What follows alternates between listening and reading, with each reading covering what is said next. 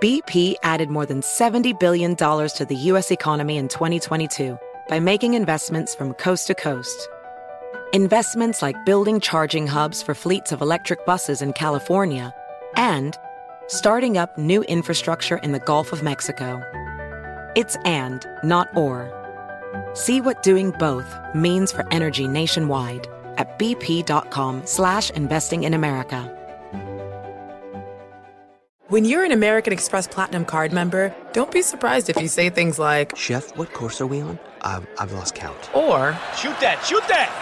And even, Checkout's not until 4, so... Because the American Express Platinum Card offers access to exclusive reservations at renowned restaurants, elevated experiences at live events, and 4 p.m. late checkout at fine hotels and resorts booked through Amex Travel. That's the powerful backing of American Express. See how to elevate your experiences at americanexpress.com/withAmex. Terms apply. Infiniti presents a new chapter in luxury, the premiere of the all-new 2025 Infiniti QX80, live March 20th from the Edge at Hudson Yards in New York City, featuring a performance by John Batiste. The all-new 2025 Infiniti QX80 is an SUV designed to help every passenger feel just right. Be the first to see it March 20th at 7 p.m. Eastern, only on iHeartRadio's YouTube channel. Save the date at new-QX80.com. Don't miss it. 2025 QX80 coming this summer.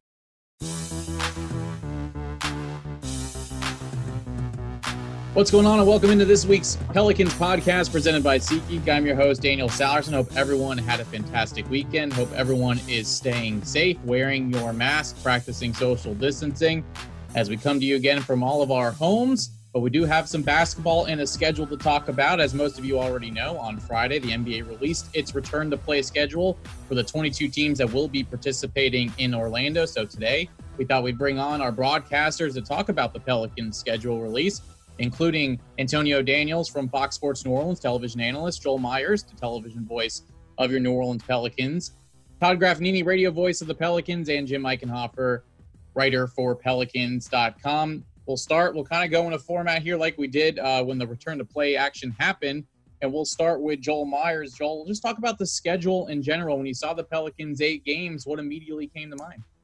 Well, you got to get one of the first 2. It's impossible if you don't get one of the first 2 because you're already 3 back in the loss column, AD. And AD and I talked about this, Daniel, over the last couple of days. I just hope the first thing that came to my mind when I looked at the schedule was more about the Pels as opposed to the opposition or the schedule. When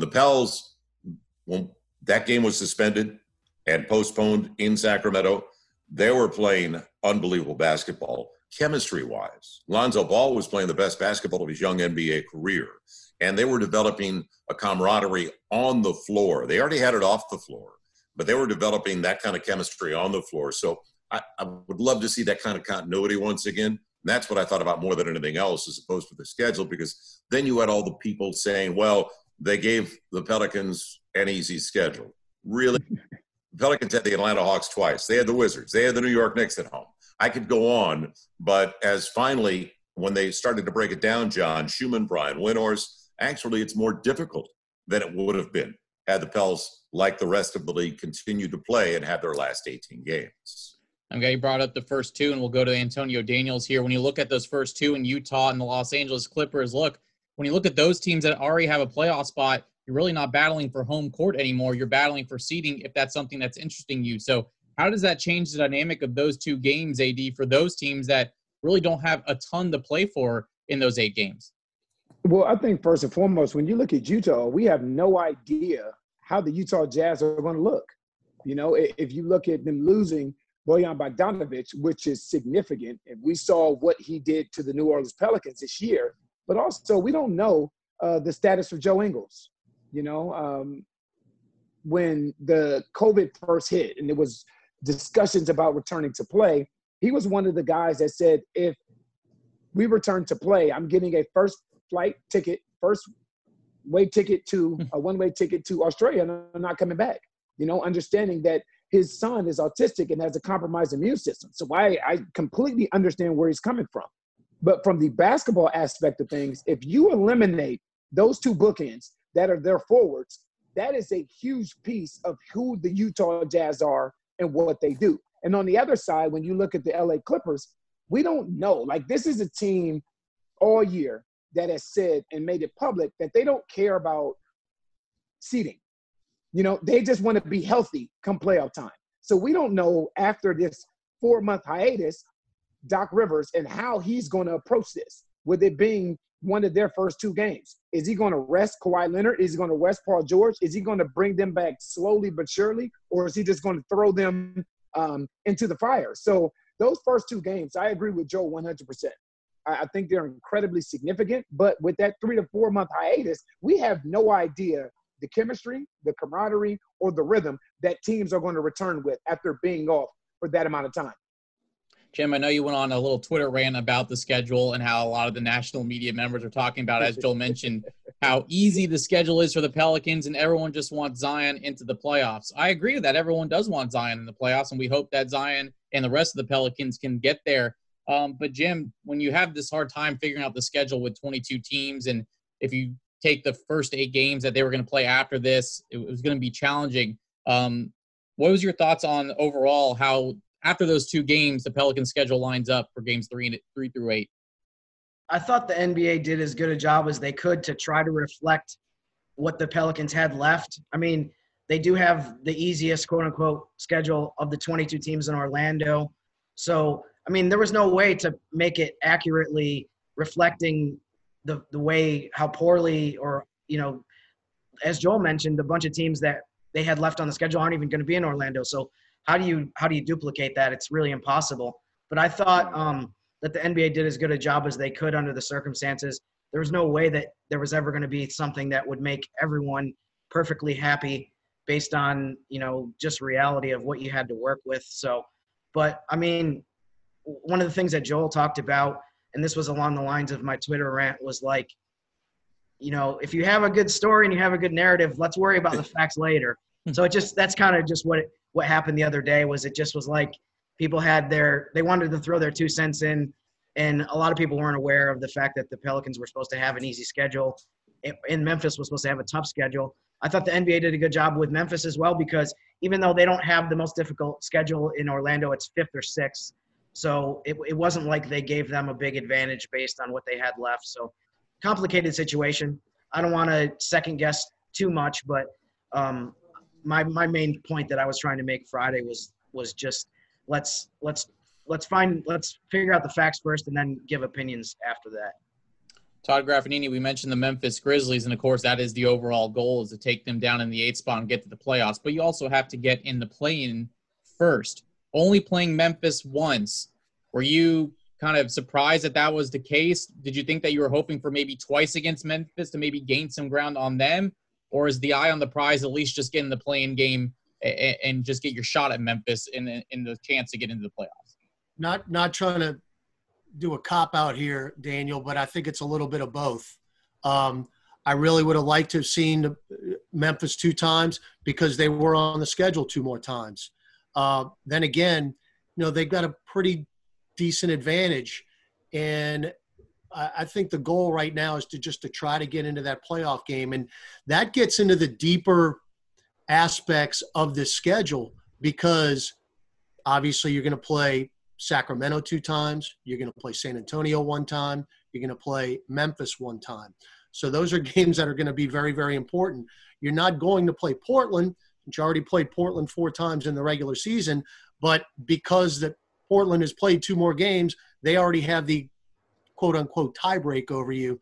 So here's the thing, and Jim and I have talked a lot about this as the season has gone on, and Joel too, on our plane trips. You know, the thing that we were really looking forward to when we were getting down to these meaningful game situations was the ability to scoreboard watch. And when there's going to be games going on all day long, you know, 3 different venues, the tendency is to see what everybody else is doing. But I don't know if the Pelicans really can afford to do that, because A, there's only 8 games, and B, the teams that you're going to be going up against to try to get into that 9th spot or maybe even sneak into the 8th spot are going to be playing each other too. So when one of those teams is losing, the other one is winning. So you have to win games to maintain your advantage, because if you lose a game, whoever is on the winning side of one of those games that are going on not where you're playing, they're gaining a game on you. So there's a lot of different factors going on right now. The bottom line is this: the Pelicans need to take care of their own business and don't worry about what everybody else is doing. With that being said, go ahead, Eddie. I tell you, that's easier said than the taking care of their own business part is 100% accurate. Graf, that's 100% accurate. But it is literally impossible to be in that position and not scoreboard watch. Oh, I'm not saying impossible. I'm not scoreboard watching either, AD. No, I'm talking. No. I'm not talking about. I'm talking about as a team. Right. I'm talking about as a team. Like you understand what's at stake. And what I love about the fact that these 8 games is whether or not you make the playing game or you make the playoffs or not, you are still playing 8 meaningful basketball games. Huge playoff type basketball games. But in playing those 8 games, you best believe as soon as those games are over, one of the first things that you're doing when you get back to that locker room is looking at your phone to see who won with the teams that you're in competition with to secure that play-in game or that 8th playoff spot. That's human nature. And let me just tag what you were talking about regarding the positioning of, like the Pels have the Clippers game number 2. I'd much rather have the Clippers game number 7, where they're already established in the 2 seed potentially, as opposed to having the Clippers in game number 2, where they're only 2 in Denver. And they want to avoid the 3 seed. They want to stay in 2, so when they see the Lakers, if they get that far, they're going to see the Lakers in the conference finals. As opposed to if you look at potentially what Memphis has on the back end of their schedule, a couple of those late games, like game 6, 7, or 8, I think it's Milwaukee they close with. Milwaukee's already going to be the number 1 seed. They're not going to need it. Are they going to play anybody? And it may determine a lot down the stretch. So when you look at the schedule, the Pels with Utah and the Clippers, monsters. You're right. You got to take care of your own business. But then at the end, if you did take care of your own business, you hope that everybody cares as much down the stretch facing the team or the teams you're trying to catch. See, and now everything's different. Like, and it sounds simplistic, but now everything's different. And Joe and I were talking about this yesterday. When you realize it's this time of the regular season, what you're playing for is home court advantage. Now there is no home court advantage. Right. Home court advantage is eliminated now. So it's now about what seeding. you're playing for is seeding. Right. Yeah. And then it comes to a point, if you're Doc Rivers, are you playing for second or just understanding and coming to the realization that if we're going to make it to the Western Conference Finals, we're going to have to go through the Lakers regardless? You know, so like this is a completely different situation. And that's why I'm so excited to see it. Because we are, with everything that's going on with COVID, we're blessed to be a part of history. You know, and that's why I've always said, you can continue to hear people talking about the asterisks of whoever wins this championship. For me, I feel like whoever wins this NBA championship should get more credit than any NBA champion in history, because they've had to endure and go through more than any NBA champion has had to go through. You're quarantined for 2 to 3 months. You know, you're without your family. There's no home court advantage. There's no fans. This is a killer and a heck of an adjustment for all 22 teams that are involved in this bubble. AD, while I have you, does that put more pressure on a younger team like the Pelicans, or is it kind of the opposite when you have these 8 games that every game is so important? Does that add a little more pressure to a younger team that doesn't have a lot of this experience, or it can only be beneficial no matter what the outcome is? I'm a firm believer that young teams feed off their crowd more than more experienced teams. Like if you look at like a LeBron James, or you look at like a Kawhi Leonard, they've been in every possible basketball situation. They've been in Game 7 on the road. You know, they've been in Game 7 at home, NBA Finals, NBA Western Conference, and Eastern Conference Finals. They've been through every possible basketball situation. The Pelicans are a little bit different. They're young, they're inexperienced, and they're not as battle-tested as some of these other teams and individuals are. So with that, you would love for the Pelicans faithful to be in that Smoothie King Center, to feel that energy of the playoffs, to kind of boost this team. With that being gone, it's going to be interesting to see how teams respond to this and also how individuals respond to no fans being in the stands, especially during meaningful basketball games. Jim, we talk about, these games for the Pelicans and how important the first two are. Then you look at the Kings, you have twice. When you look at number of games that you need to win to get into the play-in or even the 8th spot, is there a number that comes to mind to you, Jim, or is it something that's just going to depend on everything else that goes on? I mean, I think it's definitely going to depend at least slightly on what else goes on. I'm sure everyone's already examined the difficulty of some of the other teams' schedules. I think Memphis has a difficult schedule. Portland has a difficult schedule. But as the guys mentioned just a second ago, some of that is a little bit misleading because you might have a difficult schedule, but you might be playing teams in the last 2 or 3 games that aren't going to play their starters or are going to play their starters limited minutes. So it's a little bit different. But I mean, I think from a math standpoint, my guess is that you have to win a minimum of 5 games to have a chance at the 9 seed because there's too many other teams in the mix. I don't think you could go 4-4 and think that none of those other teams are going to finish better than 4-4. And I think so. I'd say 5 is the minimum, but I think 6 would probably give you a pretty good chance of at least being 9th. And as we talked about in the podcast a couple of weeks ago, I don't think that you should rule out 8th as a possibility, but that also depends on how the first few games go. If you're 3.5 games behind Memphis going into this, if you're still 3.5 games behind them after a few games are played, then it's unrealistic. But if you can cut some games off of that deficit, including obviously in the 3rd game, you play Memphis head-to-head. So that's pretty much a must-win as far as if you want to have any shot at finishing 8th place in the standings when the seeding games are over. So to make a long story short, I would say 5 or 6 is what you're looking at for how many wins you need to get. And Todd, go ahead, AD. Do you have something to say? No, my thing is I saw Jim's Twitter rant the other day, and I am 100% on board with him. I am so sick and tired of people talking about, they want the Pelicans to make it to the playoffs. So what? Like, who cares? This is a star-driven league. Just think of all of the talk about and around the New Orleans Pelicans over the last 2 years. It's sitting around, this is not the place to be. Anthony Davis can't flourish here. He can't get endorsements here. And now there's a star here that wants to be here, and the NBA recognizes this star, and you expect people in New Orleans to apologize for that? Man, please. Somebody done told you wrong. Listen, if the NBA wants to see Zion get in the playoffs, so what? This is a star-driven league. That's how leagues work. This is more star-driven than the NFL. It's more star-driven than Major League Baseball and also soccer.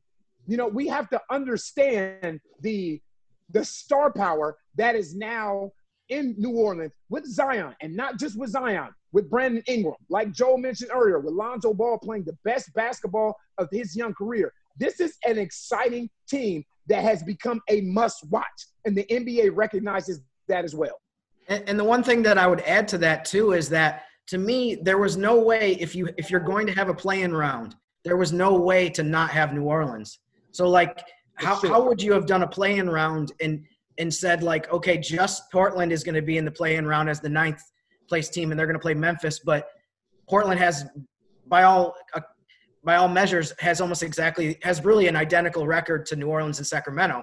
So realistically, like, even if you put aside everything that you just said, which I totally agree with, if you have a play-in round, New Orleans has to be part of it. So all of these different conspiracy theories and stuff like that, like, that's the way I would put it. It's so simply, it's as simple as, if you have a play-in round, there was no way the Pelicans weren't going to be involved in this. And I think, people can tell me what they think, but I think everyone thought that the play-in round was not only a good idea and something that was going to be entertaining and interesting to people, but it was a necessity in terms of, if you're going to have all these teams come to Orlando that aren't in the top 16, there has to be a play-in round, because what would be it has to be an incentive, right? It has to be part of the equation. So to me, it wasn't just that the NBA wanted it. It obviously wasn't just that NBA wanted Zion. It was that there was no way to not have the Pelicans involved in this, from my standpoint. And isn't it interesting, guys, that the Pelicans not only started the regular season in Toronto,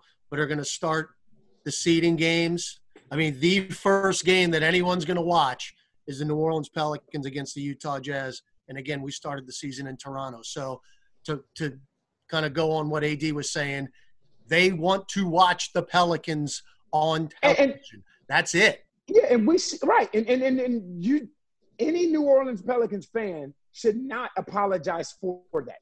By no stretch of the imagination. You never apologize for having a young, exciting team. You never apologize for having possibly and debatable, the top trio under 25 years of age. You don't apologize for that. You go out, you take care of your business, and I said this from day one. People are making assumptions, not really understanding what the rest of the schedule look like for the New Orleans Pelicans. Some of these teams, like Joe alluded to earlier, won't be in the 22. You know, Atlanta. You still had Atlanta. Hadn't played Atlanta. Washington. Even though Washington's there, you hadn't played Washington. You still had Charlotte at home. You still had the Knicks at home. There were 2 games remaining that the Pelicans had against teams that were above 500. The Clippers and Utah. That's it. That's it. So this is not a conspiracy theory to get the Pelicans in, because I agree with Jim 100%. When you break it down and you look at it and you do it mathematically, the NBA did this the right way. And I would say the same exact thing if the New Orleans Pelicans and the Memphis Grizzlies had switched spots. If the Pelicans were in 8th and the Grizzlies were in 10th. I feel like all these teams that are invited should have some incentive to return to play. Whether incentive is big or the chances are big or small, they should have some incentive to return to play. And that's what the NBA has done. I'm running out of time here. I got about a few minutes to go here. I wanted to go to Joel, and we talked about this for the last few minutes about the star power. And how about this, Joel? I mean, the Pelicans are one of the teams that lead the league in how many nationally televised games they will have in this return to play with 8. Of course, we encourage everyone to listen and watch Joel and AD on Fox Sports New Orleans for these 8. But what does it say about this team, Joel, when you have the Pelicans and Jazz, as Todd mentioned, the first game back in the return to play, and then if you include NBA TV, 6 of their 8 games are going to be on national television? Well, and it goes along with what AD was just talking about, and people want to see this young squad. So get used to it. It's going to continue, Daniel. It's going to be next season as well. And I got a kick out of it. Was it The Athletic or was it ESPN? And they did the prospects, the teams, and what they have building and moving towards the future. And the Pels were number 1, and that was totally objective. So this kind of falls in line. And as AD said, the league, it's a star-driven league. The league's going to market guys like Zion, like Brandon Ingram, like Lonzo. Ran into Josh Hart in Metairie at a store yesterday. He can't wait to get back. He's been working hard. He looks unreal. So it goes along with what we've been talking about. And also remember, Portland, was it 1/100th of a percentage point ahead of the Pels, even though they have 1 more loss. So there was an advantage for them, because if we get down to who's going to be the 9th, who's going to be in that position, maybe Portland gets a break because they had 1 more game than the Pels. Even though they had 1 more loss, they also had 1 more win. So it's interesting, all the conspiracies. I'm just glad that the Pels, what it boils down to, the Pels have playoff games. That's what I'm looking at. These 8 games for this young squad, these reps are invaluable for a team that's got as many guys as they have that are 23, 24, or under. So I'm just excited they're going to be there and get these reps. We're excited to have basketball back. It seems to be we'll have some media availability this week as players start trickling in for voluntary workouts. And then pretty much a month from now, the Pelicans will tip off against the Utah Jazz. Of course, we're very excited to have Joel Myers and Antonio Daniels back on Fox Sports New Orleans, so be on the lookout there for their schedule with these final 8 games. And, of course, we look forward to Todd's calls on ESPN New Orleans 100.3 FM, as they'll have every game for you on the flagship station. Guys, I really appreciate it. This will not be the last time we talk basketball here in the next month. This is a good start getting that schedule, and I look forward to seeing you all here shortly. Hey, Daniel, can I say what we're all thinking? Yes. Let's go! We need it. We need it. And on that wonderful note, we'll end this Pelicans podcast. Until next week, I'm Daniel Salerson. Thanks for listening to the Pelicans podcast presented by SeatGeek.